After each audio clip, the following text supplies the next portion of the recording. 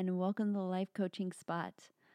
I'm your host, Kathy Walker, and today I want to talk about being seen. Because the world is calling for all of us to put ourselves out there and share who we really are, authentically and vulnerably. Whether it's an interaction with a stranger or a friend, or whether it's putting yourself out there for the whole world to see, every interaction is a holy instant. We're all being called to share our unique, authentic selves. And there's a deep need that we all have to be seen and acknowledged, whether you realize it or not. And I believe it's because we each hold a special kind of magic that's needed to heal the whole. And the experience of sharing your magic and having it be received is beyond powerful. It feels like mission complete. To share who we are and to be seen and acknowledged for it. Whether it's sharing your truth with a loved one or sharing your message to the masses, right? Doesn't matter. It's powerful. But it takes a tremendous amount of courage to put yourself out there without hiding some parts of yourself, right? Because it is so vulnerable. And putting yourself out there means that you have to face some uncomfortable things like rejection. And on the whole, we don't tend to like to be rejected, right? Because we also have an even deeper need to feel accepted, right? Putting out this podcast in 2018 was a huge, big step for me. It was the first time I ever really put myself out there and allowed myself to be seen, right? And pressing that button to release was like, whew, I'm sweating, right? Because the rest is out of my control. It's out there, right? And I was out of my comfort zone 100%. Before that, I played everything really safe. I used to be proud of having over a decade of nothing but 5-star reviews. And now I think, wow, that's some kind of micromanaging, control freak kind of crazy, right? Because people love to criticize, right? They love to critique and judge other people, right? They love to give 1-star reviews. I didn't want to be seen for anything less than perfect. So I didn't really allow myself to be fully seen at all because I'm anything from perfect. Well, I'm perfectly me, which is a long shot from anyone else's idea of perfect other than mine, now that I adore all my idiosyncrasies. But for decades, I remained pretty much hidden. And maybe you can relate to this, but for as long as I can remember, I really believe deep down that if I really let myself play full out, I'd be too much for people. So I turned the dial way down on Kathy to make everyone else around me feel comfortable. And I can trace that back to being a hippie kid in small town Texas. I mean, the kids I went to public school with, and I know some of you are out there listening, they didn't know what to do with me.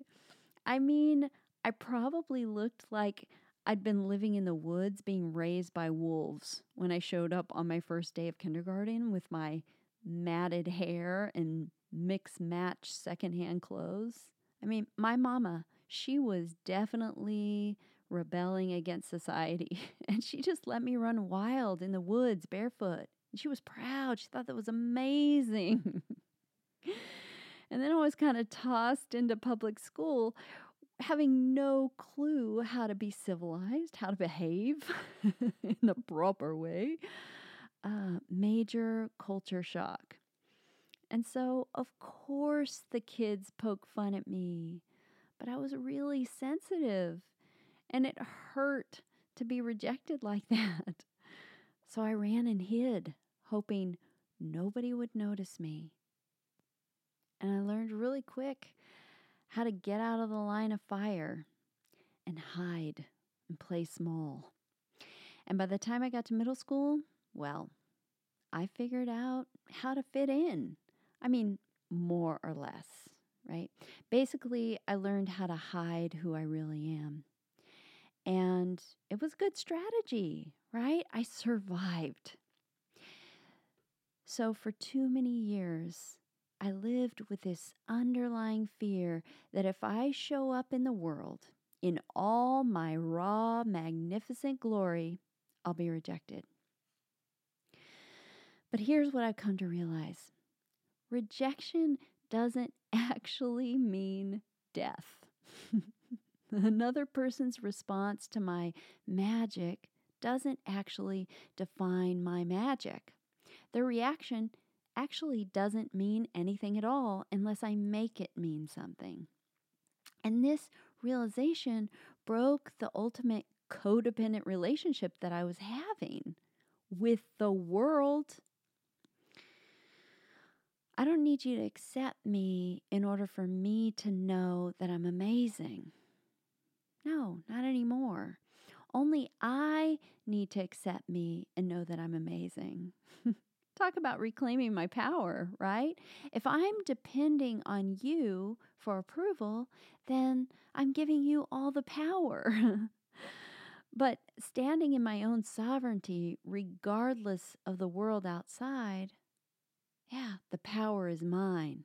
I'm owning it. Yeah. It may seem really simple, but it's actually huge. Because here's the thing to remember that's so easy to forget. The world is just one big giant mirror.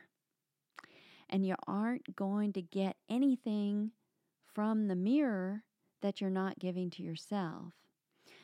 So your job is to learn how to love, honor, respect, acknowledge, and accept yourself for exactly who you are. And when you can do that, you become invincible, and life is way more fun. And what actually ends up happening as a result is that the world begins to reflect all the love and acknowledgement right back on you, right? And when somebody comes along and is unable to accept you for your amazing, beautiful mess that you are, it's just because they haven't learned how to love and accept themselves. And instead of feeling hurt by their rejection, you can feel compassion because we all know what that feels like, right?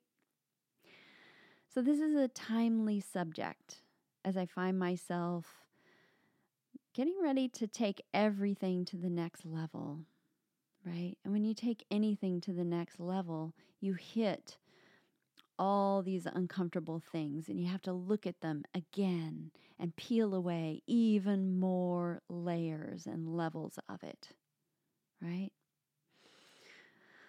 But I'm getting ready to allow myself to be out there even more, allowing myself to be seen more fully than I've allowed before.